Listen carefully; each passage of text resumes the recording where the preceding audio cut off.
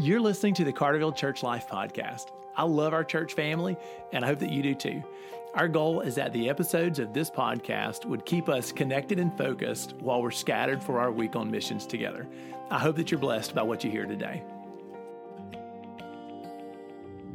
Hey, church family, welcome back and Merry Christmas. So we are enjoying our Advent devotions, and my guest today is my good friend, Bill Wedgeworth. Bill, you are amazing to me, man. I love you. I'm so glad you're with our church family today. Thank you, Ben. So, Bill, you're an excellent Sunday school teacher. I love the way you shepherd your group, man. And you prepare your Bible studies well. You love them well. You organize them well. Thanks. You've served in our deacons ministry forever, and you've done lots and lots of other things. So, thanks for loving our church. Thanks for serving our church so well. Thank you, Ben.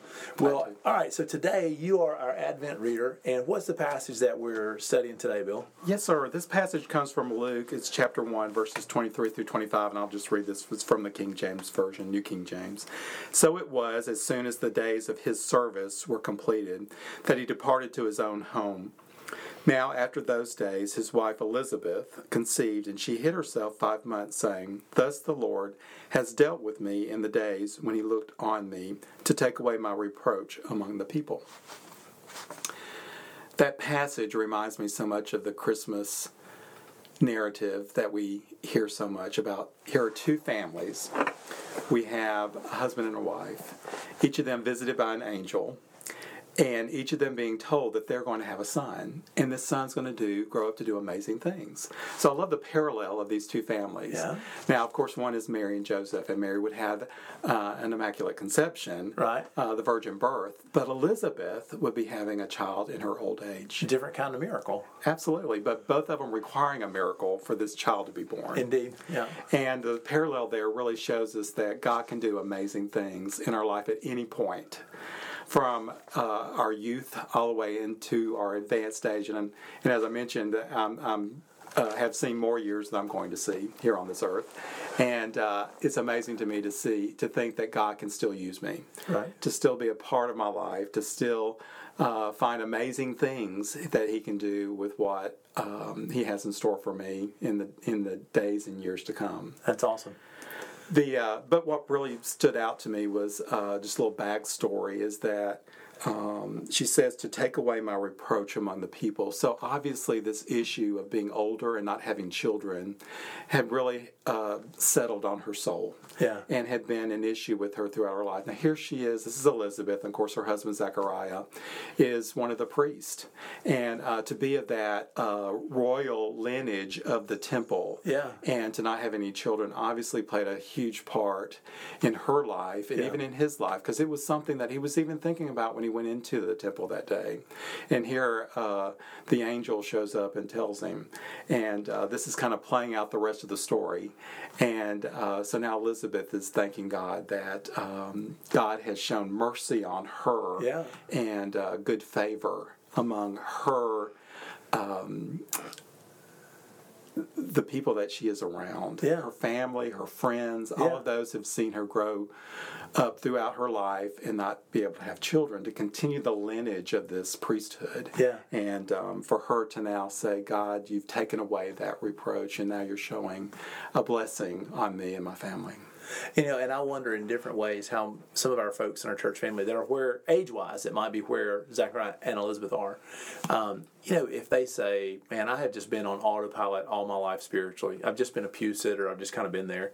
And if they've just looked up this year and said, God's stirring inside me, and I want to serve him. I want to give him the years that I have left.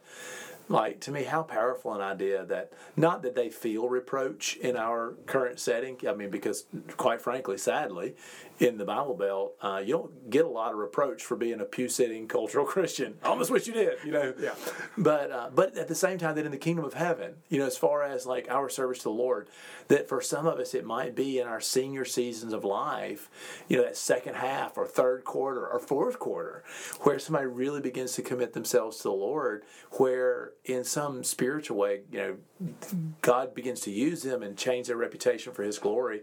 And maybe in the eyes of the kingdom of heaven, lift a reproach, But somebody in the church family, Bill, was talking about these two families recently, about Mary and Joseph on the one side and Zechariah and Elizabeth on the other. They made a comment that made a lot of sense to me. And they said, it's almost as if when you looked at these two families, Mary's too young, Elizabeth's too old. God's not going to use either one of them. Right. It's exactly who He was using. So because they were both obedient. That's right. They were absolutely obedient to what God had called them to do. That's right. In this story, it looks like God was looking for humble servants. He wasn't looking for people with seminary degrees, or He was looking for somebody who loved Him and would obey Him. I love it. Can you imagine when Zechariah came home from the temple, unable to talk? Right, he can't talk. and he's trying. Because he doubted. And he is trying to communicate to Elizabeth, hey, God's heard us. We were not alone. He didn't forget about us. He heard us. I met Gabriel, just the other day. You're not going to believe this. Yeah, trying to communicate that to her. That's right. So that she can understand this amazing thing that's going to happen. So, again, not to make silly applications, but I'm imagining in my heart, this 60-year-old man in the church, it's always been that pew sitter, or this 60-year-old woman, who God stirs their heart into revival, and they want to go home and tell their spouse, and they're just thinking, they're going to think I'm crazy. They've known who I am for all these years, and here I'm going to tell them that I just really want to start worshiping the Lord. We're going on a mission trip. Yeah, that's right. They're going to think I'm crazy. And I just want to think about that story with Zechariah and Elizabeth and kind of acknowledge that even, of course, he was mute, so it was a little extra challenging. But I bet even in their household, it was kind of hard to look up at this period in life and say, hey, God's still moving. God's about to do something you won't believe. So, it's very similar to Abraham and Sarah. Yeah, Same right. thing. Older couple being promised a child. Yeah, right. Being told you will have a child. Right. And having to wait until that time when God said, now's the time. Yeah. And to be obedient to that. And that continues to reinforce that understanding that God can use you at any point. Right. At any point in your life, He can step in and do something amazing. Yeah, that's right. Something wonderful, something that we've never experienced before.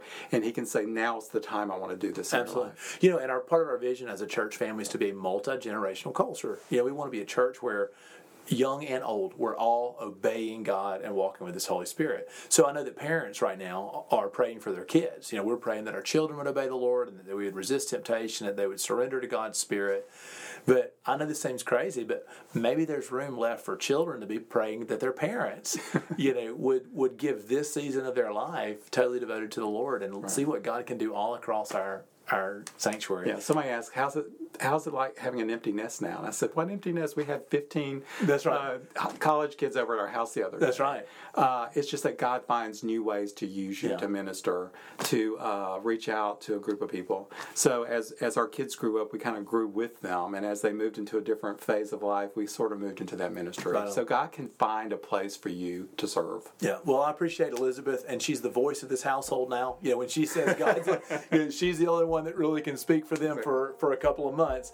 But thanks for sharing this reading, and thanks for sharing your thoughts as one of our Bible study leaders and a good shepherd to your flock. Thanks a lot, Bill. Thank you, Ben. Merry Christmas. Merry Christmas, my friend.